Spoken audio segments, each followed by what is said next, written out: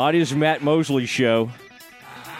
I thought we might need to wait for the big moment there, but we cannot keep Coach Collen waiting. Nicki Collen joining us on her weekly appearance, and Nicki, hope things are going well. Do you like that song Thunder? Are you an AC/DC fan at all?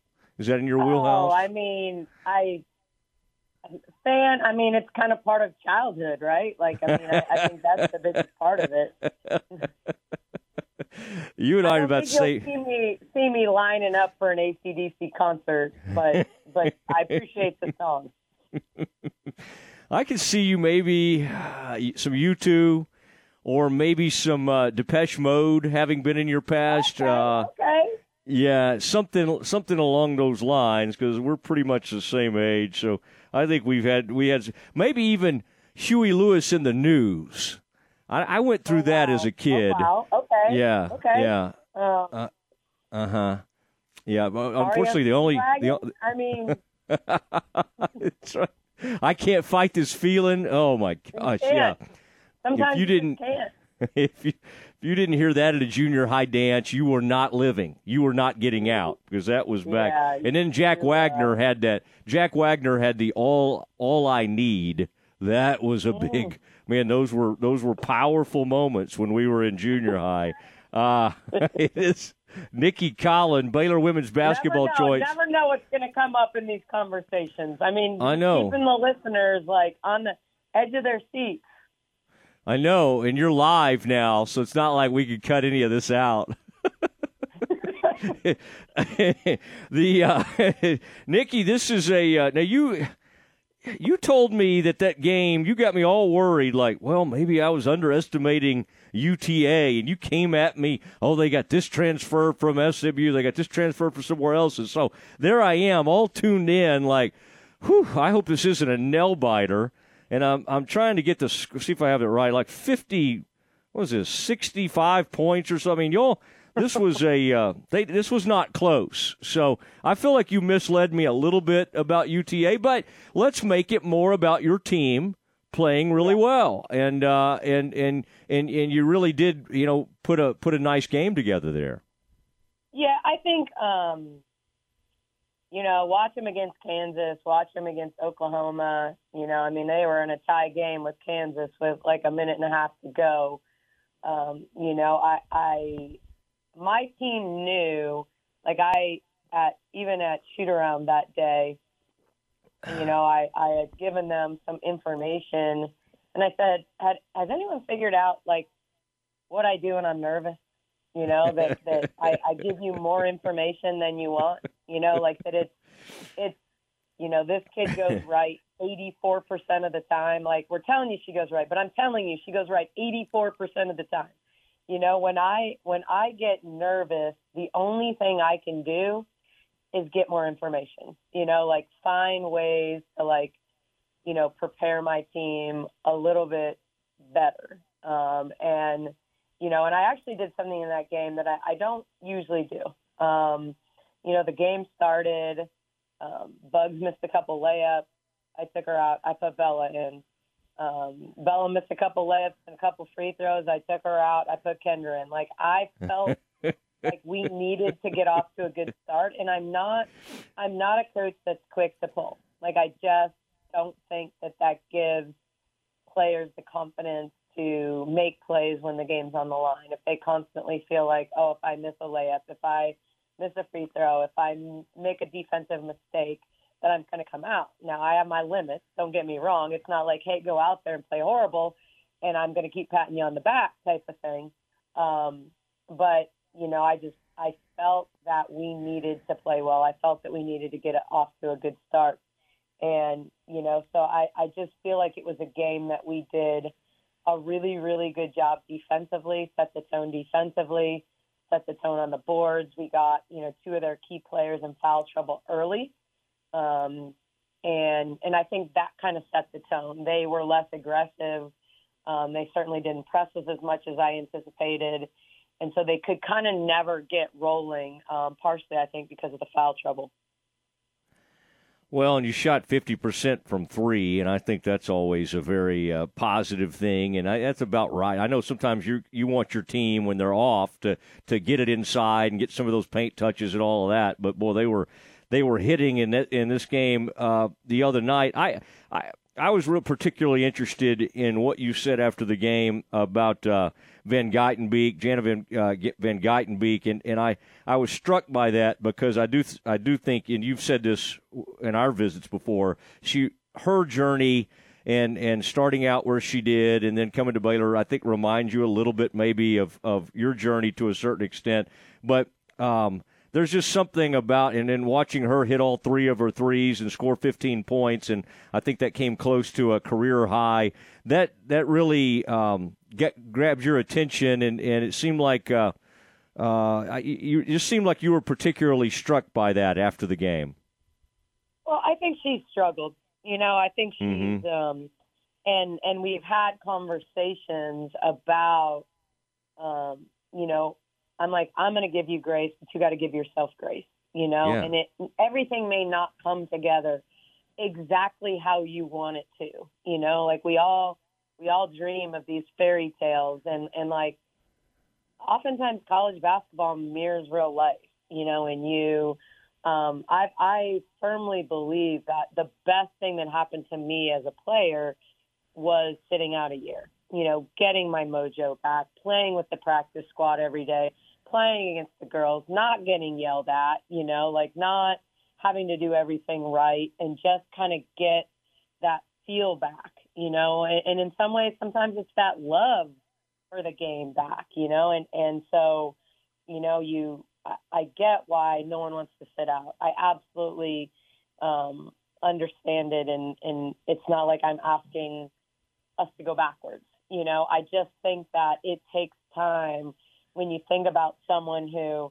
the last time like they were out there and they were the it girl, was 2.5 years ago, playing in a state championship in Colorado as a senior.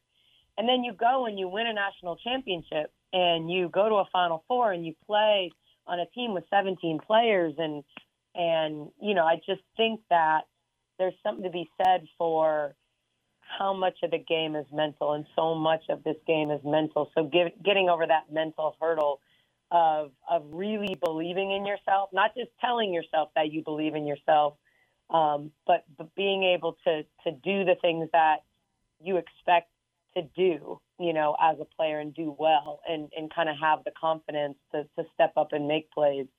It takes time. And so I was just really happy for her. And it could have been her not being, 6 for 6 overall, but it could have been 3 for 3, and just making the right plays. That's part of the process, and so I don't think she should expect to go 6 for 6. I don't, all of these things are, game to game, but I do think that moments like that give you confidence and keep pushing you forward. Talking to Nicki Collen on the Matt Mosley Show, Baylor women's basketball coach, and also the Night Ranger came to mind. Sister Christian coach. All these now. I'm going back thinking about these. I'm thinking about busting out singing that, but I don't know if I want people to turn the radio down. So,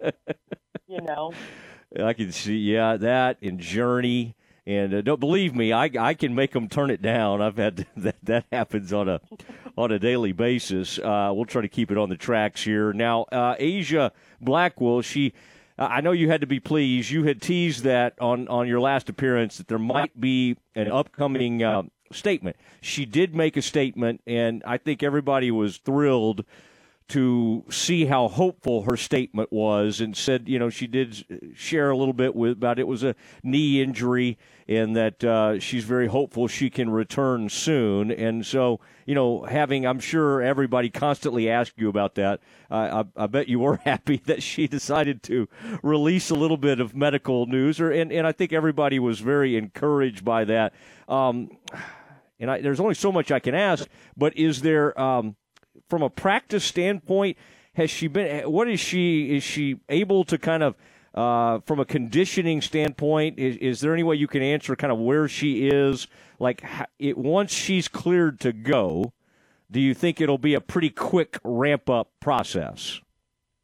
Yeah, I can say she was in practice today for the first time. I don't know that I can say, I think people have to understand that they're exactly what you were just talking about. There's the knee component, and then there's the conditioning and monitoring Matt and not wanting to create other issues. I've watched so many players try to full on go, and all of a sudden end up with a nagging hamstring then that they're dealing with for a month because they just, didn't have that ramp up process. So we're going to be really, really careful with her. We know she's got a huge future ahead of her. And so it's about getting her back, kind of day to day and pushing her mileage a little bit each day and making sure that not only that her knee is holding up the way it needs to hold up, but that, her conditioning and we're not causing issues in other areas. And, but, we're limiting contact to some degree right now, but it was good to definitely have her, just kind of in drills, even if they're shooting drills. And so, I would say at this point day to day, but we'll try to build her up each and every day and kind of evaluate that way. Okay, so day-to-day tells me that you wouldn't rule her out for the Arizona game Sunday, but you wouldn't rule her in, just kind of a day-to-day situation. Correct. Okay. I've tried to put words in your mouth. But, yes, yeah. Day-to-day, we'll stick with that one. And speaking of that, that's what a fun matchup that's going to be. Now, I know you don't like looking past any game, and that'll be fun. On Thursday, Tennessee State will be in town. That's an 11 a.m. start. That is the 15th, by the way, and people kind of start to get off on break, at least the college kids. That will start up for them. That'll be now, is that the opportunity for some of our elementary age students to get out to a game? Kid game, and it'll be perfect because they'll have tons of energy at 11 a.m. right before Christmas break. Probably the teachers, other than chaperoning the trip there and back, it's probably perfect for them as this final week kind of before the break happens and kids are squirrely anyway at that point.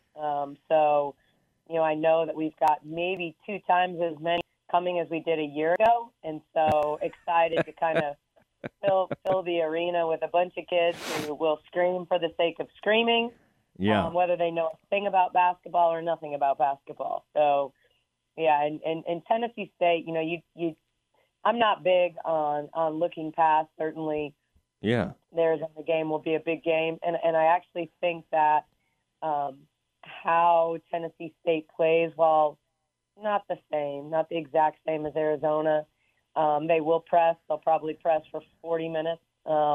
It's kind of who they are. They create chaos and W and rotate and try to make you make decisions and sometimes make non-decision makers, make decisions. And so it will prepare us. I mean, Arizona's a 94-foot, kind of offensive or defensive team.